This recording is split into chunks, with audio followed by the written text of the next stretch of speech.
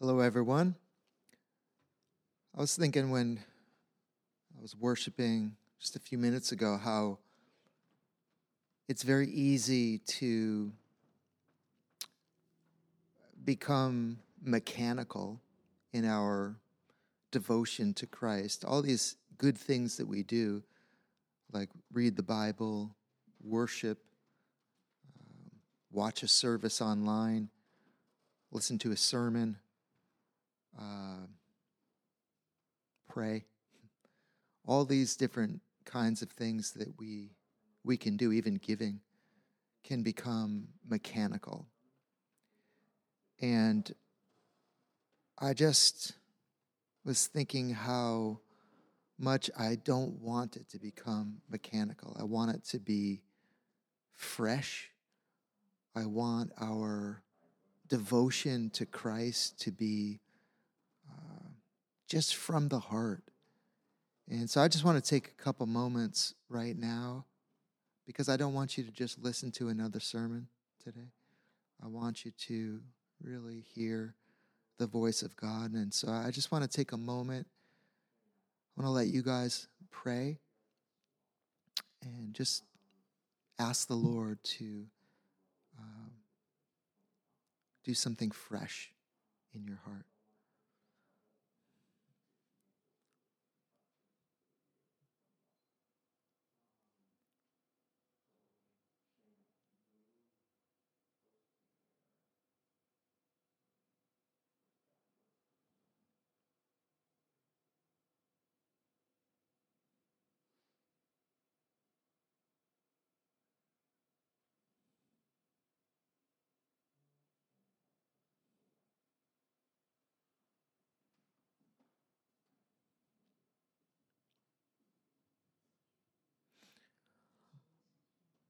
Lord, you are worthy.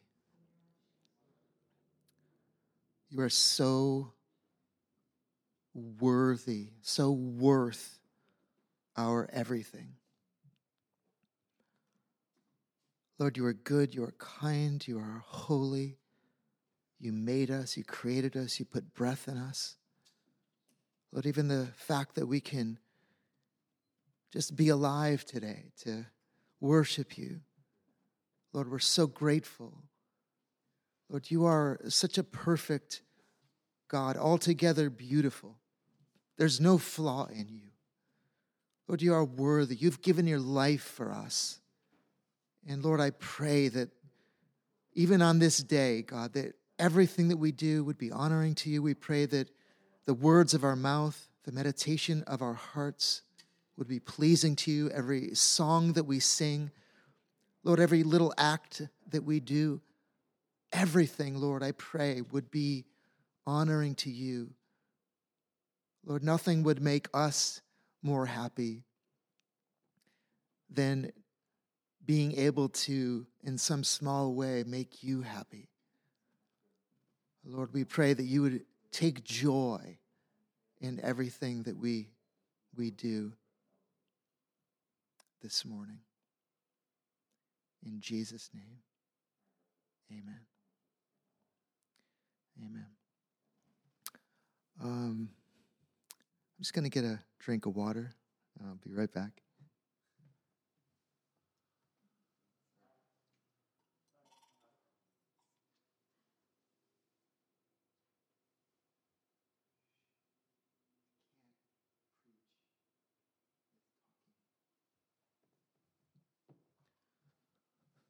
All right. I'm good. All right, today's topic is one of my all-time favorites to preach on. It's one I've preached on many, many times through the years. I don't know of any other truth that gives me more joy than the truth of Christ's great love for us as his church. The truth is especially sweet when we consider what we were at one time. Now, I realize that some of us in the Ren community were saved very young, maybe 5 years old or 6 or 7, and so you weren't especially great sinners, when you were 3 or 4. Maybe some of you were, I'm not sure. But whether we were saved at 5 or 25 or 55, the fact is that apart from the grace of God, we would be lost. Who knows what some of us would be up to right now? Hungover. Maybe we'd be out on the streets without shelter. Maybe we'd be dead. Maybe we'd be in prison. Maybe we would just be a hardened atheist with no sense of God's presence in our life. Where would we be without the grace of God? Well, we know from Scripture, we'd be at enmity with God. We wouldn't be the friends of God. We would be guilty sinners with a sentence of hell hanging over us. We'd be without hope and without God in the world. We'd be dead in our sins. Of course, these are all phrases from the book of Ephesians that we've explored in previous chapters. But by grace, we were drawn out of that pitiful condition, and we were placed in God's family. And if you're a Christian this morning, you are loved and you are in the family of God. We are sons and daughters of the Lord. Apostle Peter puts it this way: you are a chosen race, a royal priesthood, a holy nation, a people for his own possession, that you may proclaim the excellencies of him who called you out of darkness into his marvelous light. Then he says, once you were not a people, but now you are God's people. Once you had not received mercy, but now you have received mercy. Praise God. Well, those who are regenerated, born of the Spirit, in Christ, we are the church. And again, like I said, I think last week, when I say church, I don't just mean the local church, Renaissance church, but the church, big C, the universal church. The church, this global family of God, is a kaleidoscope of peoples. Every tribe, every nation, young and old, rich and poor, educated and not educated, we are the church. We're one big, beautiful family spread throughout the globe and spanning throughout 20 centuries. I think of John's vision of the church in eternity described in the book of Revelation. Revelation 7, 9 and 10 says this: after this I looked, and behold, a great multitude that no one could number, from every nation, from all tribes and peoples and languages, standing before the throne and before the Lamb, clothed in white robes, with palm branches in their hands, and crying out with a loud voice, salvation belongs to our God who sits on the throne and to the Lamb. There's been a number of songs written around that portion of Scripture. It's so beautiful. But we are the church now, and we will be the church then and forever, this great family of God. Well, as I mentioned in my description, if you read it this morning, for this message, we're looking at Ephesians 5, 22 to 33. And we looked at this last week, but we looked at just the relationship between a husband and a wife. So this week, we want to look at or focus on the relationship between Christ and the church, specifically Christ's great love for the church, his devotion to the church. There are 7 aspects of Christ's devotion that I want to highlight. Here's the first. Christ loved the church. You can find that phrase in the text.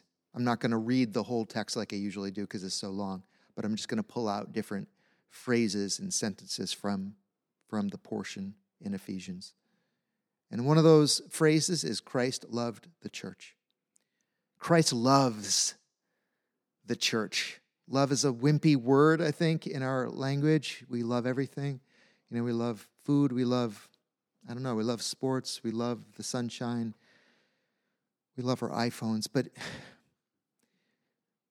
Christ loves the church in this kind of love that is like nothing that we can even imagine. This may sound basic to us, but I really want us to think about this deeply. A Christian man, if he has a good Christian husband, loves all of the women in his church. Maybe that sounds shocking, but he should. He, in fact, loves all the women in his city and the world. He even loves the women who don't like him. But his love for his wife is different. He has chosen to love his wife more than all the other women on the planet put together. He has chosen to set his affection on this one. This is so easy to preach right now because my wife is behind the camera. This singular affection is how Christ loves his church, his bride. We are his special possession, his treasure. The love of an earthly husband cannot compare, of course, to Christ's love for his church. The love of God burns like an eternal flame. How can we grasp this? I was thinking maybe of what was the moment in your life that you perhaps felt the most love for another person? Maybe it was the time that you were standing at an altar and you were crying and you were just looking at your bride.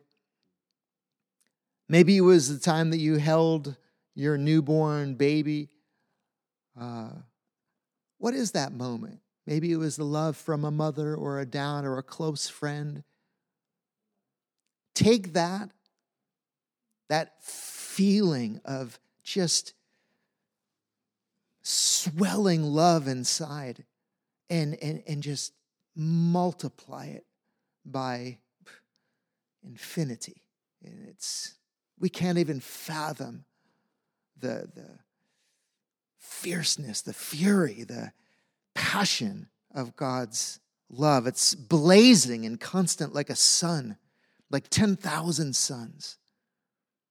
And words just can't cut it, honestly. I just want to be honest. I really, really struggled with this for a long time. And I think I still do struggle with this. To understand the love of God, we get the information in the Bible, right? Tells us much about the love of God. And there's so many beautiful verses in the Bible that talk about God's love for us. But I know for years, it's just, okay, I memorized the verses and I got it. I know what it says. I understand with the hearing of the ear, right? Like Job said. But I just wasn't getting it. I just couldn't grasp it. I couldn't comprehend it. And I just kept on asking God. I felt bad. Like, Lord, okay, I know you love me, but it's like great love, but I don't know, I'm not feeling it. What does that mean? I don't really understand. I don't even know what to compare it to. It's sort of like something that is beyond what we've experienced. And I just kept asking, God, could you just really show me what this means? Because I need to feel it. And I think he loves that prayer.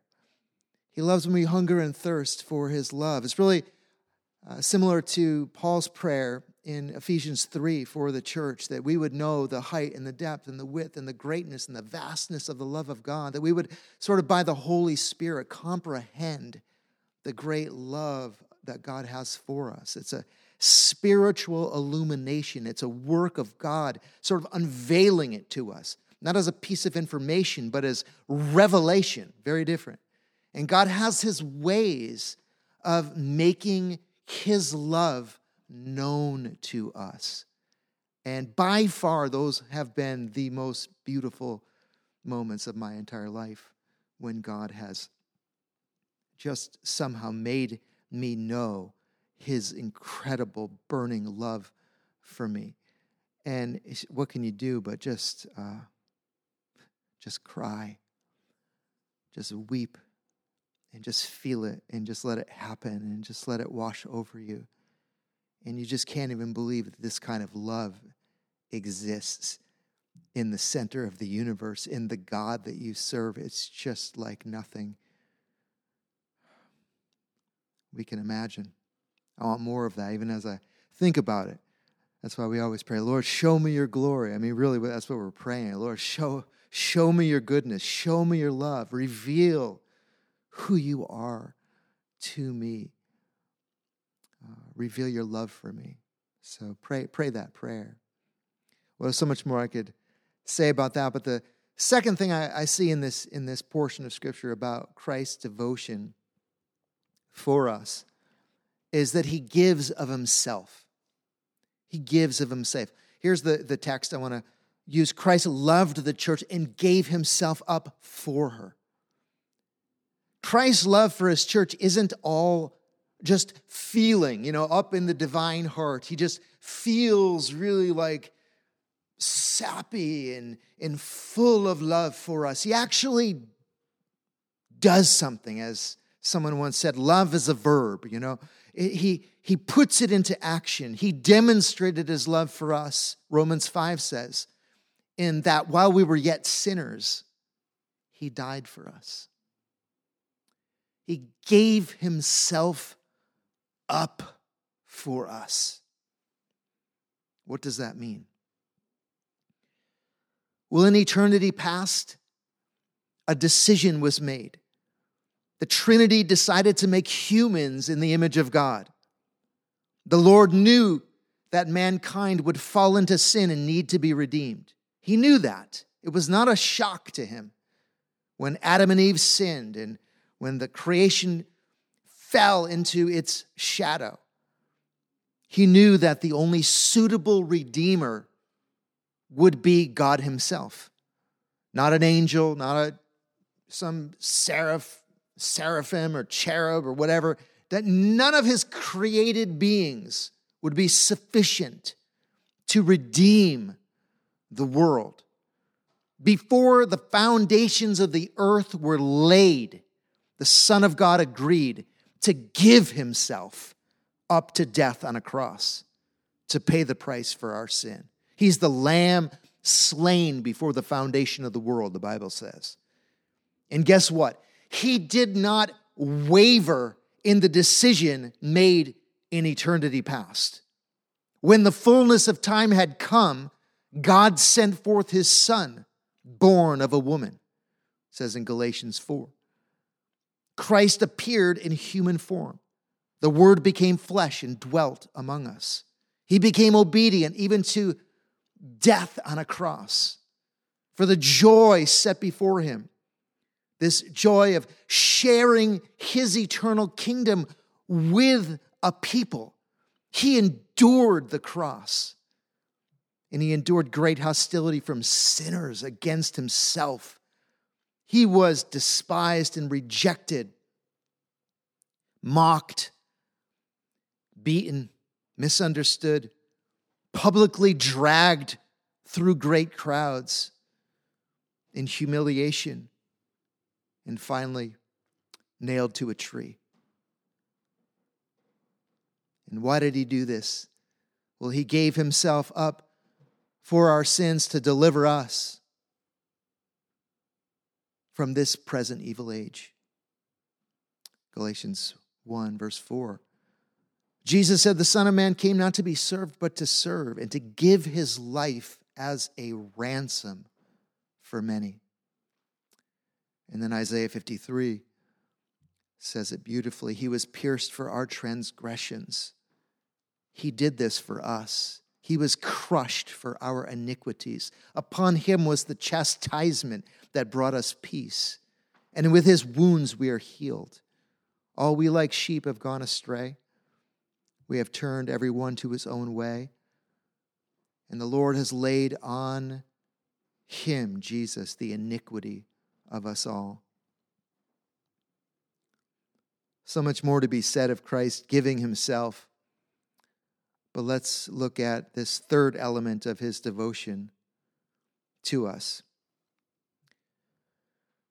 The text says that he, Christ, might sanctify her, the church, having cleansed her by the washing of water with the word, so that he might present the church to himself in splendor, without spot or wrinkle or any such thing, that she might be holy and without blemish. One of the most dangerous false doctrines is the idea that Christ just loves us exactly like we are. The idea is not biblical at all. Yes, Christ, of course, loves us in whatever condition we're in, but he's not like a passive parent that just accepts the behavior of his children no matter what they do. Not at all. Christ wants to change us into his likeness. He wants to put his love in us. He wants his character to be in us. He wants us to reflect who he is. He washes us through the word of God. His word searches and exposes us. He purges us with holy fire. He chastises us, Hebrews 12, if need be, to form us into the image of the Son. He's making us like Jesus. And he's getting us ready for eternity. In a sense, getting us ready for this wedding day when we will be joined with Christ and so be with him forever. He doesn't want us showing up at heaven's gates unprepared. He doesn't want his bride, the church, to show up on wedding day with dirty and torn clothes. We're being dressed by God without spot or wrinkle for that day that we meet him. He wants his church to be purified by fire, beautified through trials, and sanctified through the word, that he might present us to himself in splendor. Radiant reflections of Jesus.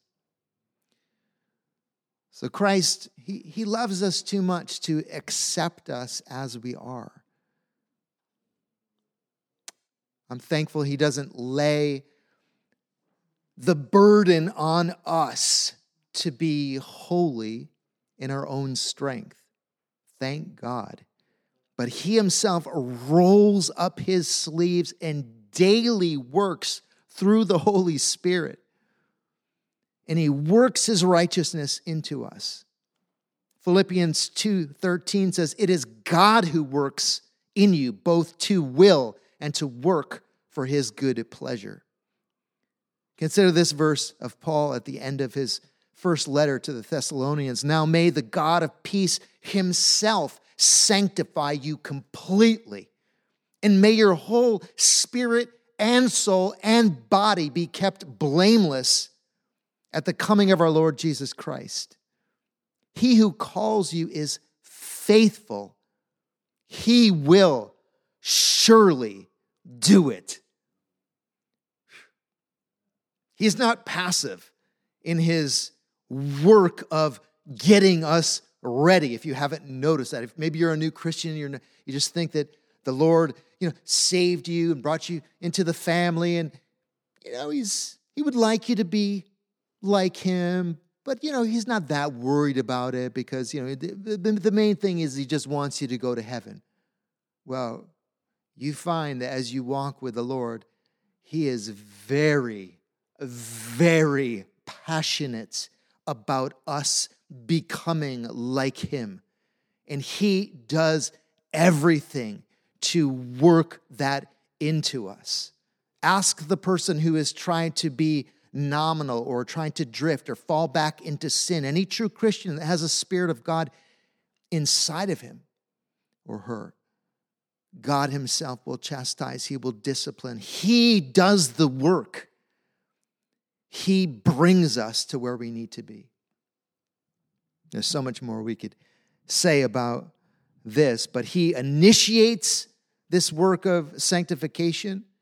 He sets it in motion. He is the guide. He brings it to completion. It is going to happen one way or another in every true believer.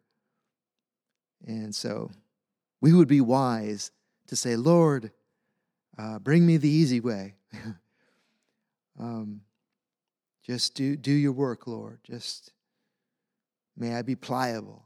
May I not be like the mule that needs bit and bridle to get it to do what it needs to do, but may we just be surrendered. May we be easy to lead, easy to sanctify for the Lord. Well, let's look at another point. These are nice, these next two. Now we come to a couple of the sweet elements of Christ's devotion to us as his church. I'll read the text. It says, husbands should love their wives as their own bodies. He who loves his wife loves himself, for no one ever hated his own flesh, but nourishes and cherishes it, just as Christ does the church, because we are members of his body. So I want to look at these two words, nourishes and cherishes. This is what Christ does.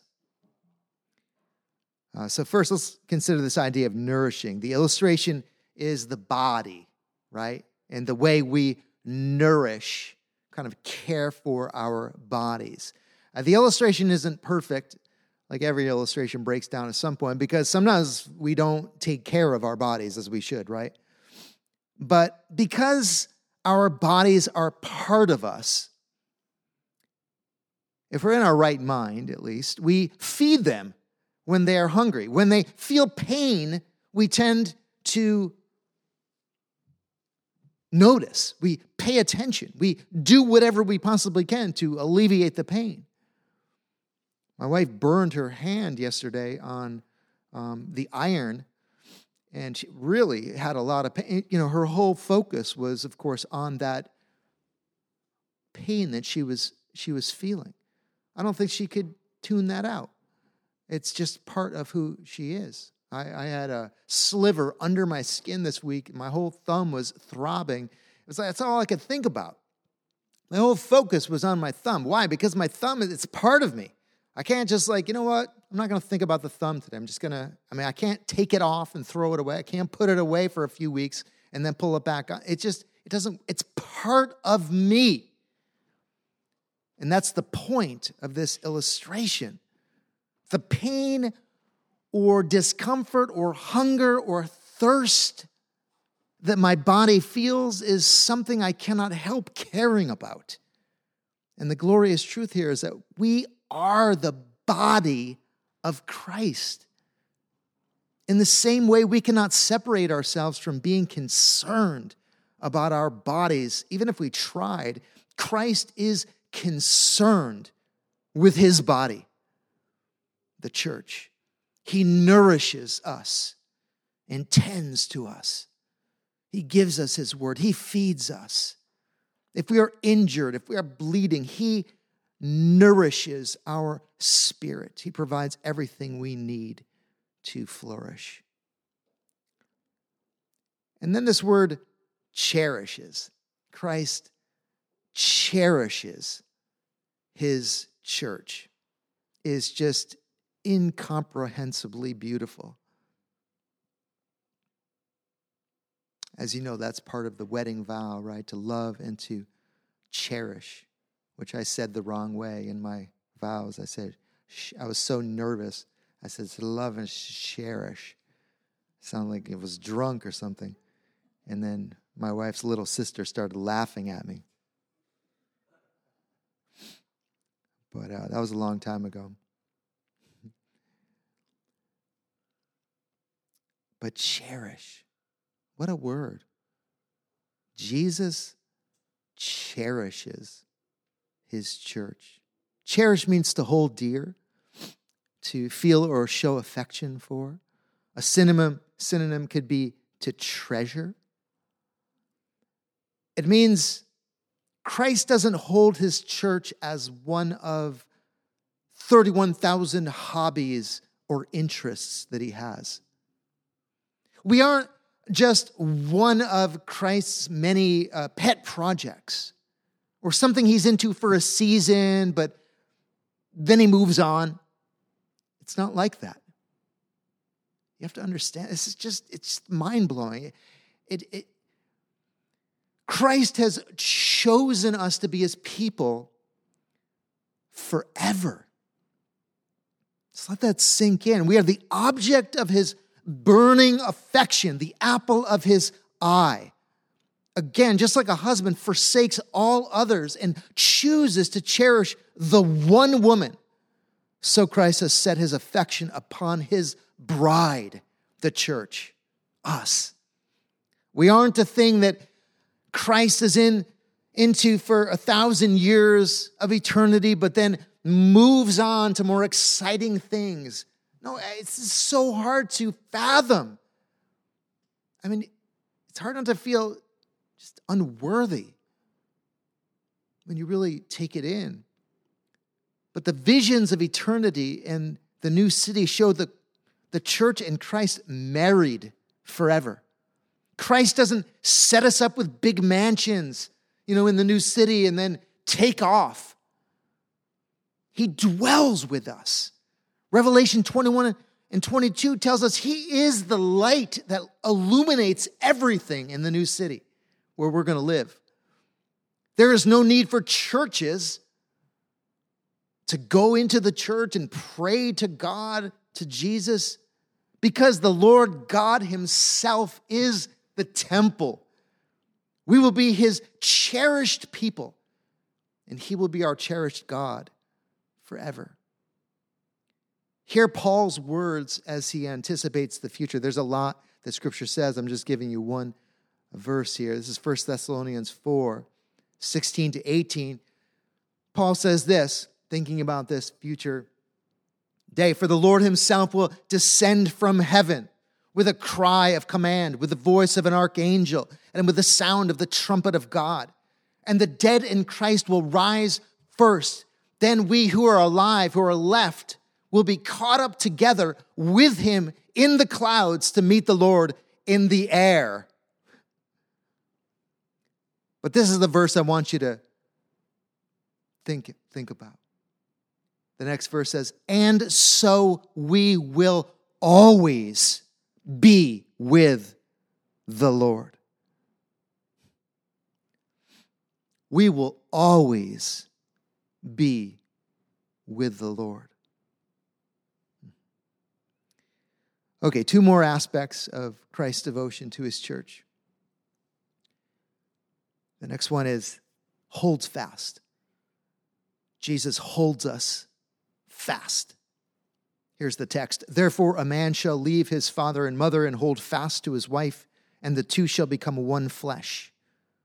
Then Paul says this mystery is profound, and I am saying that it refers to Christ and the church. I think this camera just went off. Did it? Keep going? All right. Should I look over here? Okay. It's still going? All right. I heard a click. So this profound mystery that Paul is expressing here is that Christ will hold fast to his church and never let us go. This is a beautiful doctrine that is sometimes lost by poor teaching. So many Christians live in fear of losing their salvation, or that God is going to change their mind. I mean, it's actually kind of sensible because a lot of us have lived. How many have known someone? It could have been even a parent. It could have been somebody you were in a romantic relationship with, or a really close friend, or someone you really thought was like with you. And for whatever reason, they just decided to abandon and take off. I mean, this is the world we live in. People are fickle, but God is not fickle. When he makes a commitment to us, he sticks with it.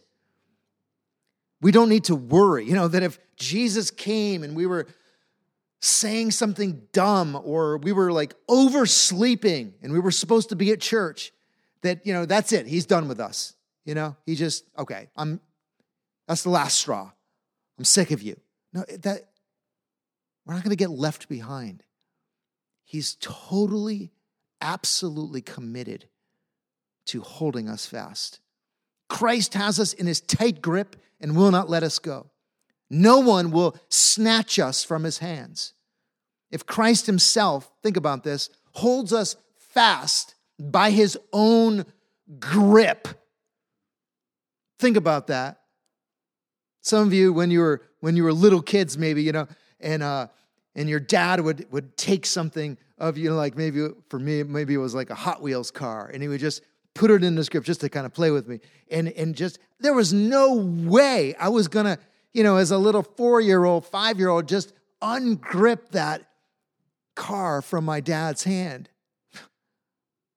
Listen, God has you in his grip, and nobody is going to pry his hand open. I mean, that's what Paul was saying in Romans 8, right? I am sure that neither death, nor life, nor angels, nor rulers, nor things present, nor things to come, nor powers, nor height, nor depth, nor anything else in all creation, it's pretty exhaustive, will be able to separate us from the love of God in Christ Jesus our Lord.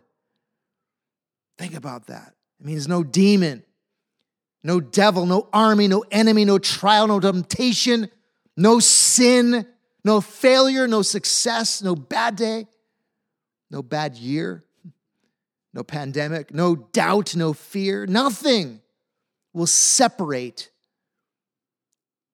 the church from Christ. Which brings me to the last point, that we are one. Jesus makes us one. Here's the text: the two shall become one flesh. And again, he says this mystery is profound, and I am saying that it refers to Christ and the church. Paul is saying here that the two, Christ and the church, shall become one. This echoes the teaching of Jesus in John 17. Let me read a few verses from John 17. Jesus said, I do not ask, he's praying, for these only, but also for those who will believe in me through their word. That's us, the church, the future church. That they may all be one, just as you, Father, are in me and I in you, that they also may be in us, so that the world may believe that you have sent me.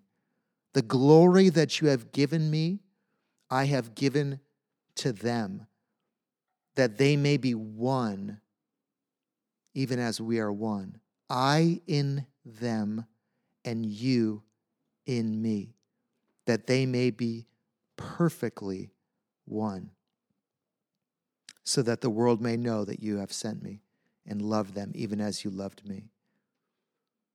That's one of those portions you should read like 100 times until it begins to sink in.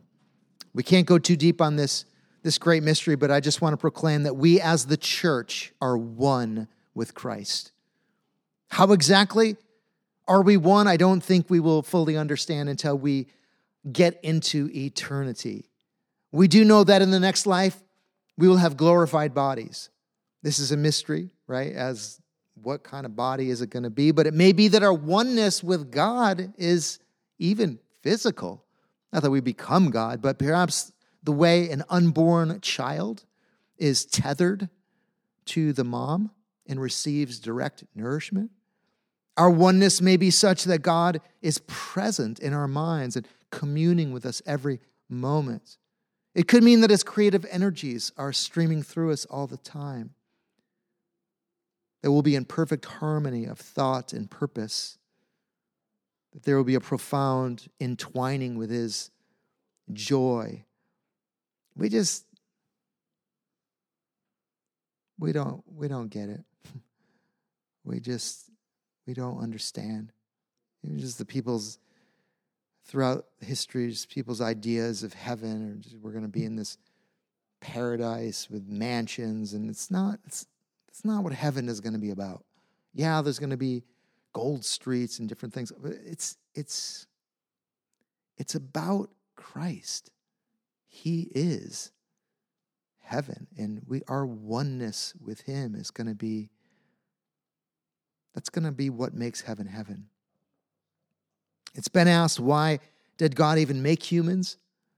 If God within the Trinity was perfectly satisfied and in need of nothing, then why create man? Well, the answer is love. He did it to share the riches and the wonders of his eternal kingdom with a special, treasured people of his own possession. And we are that people. Amen. Thanks for listening.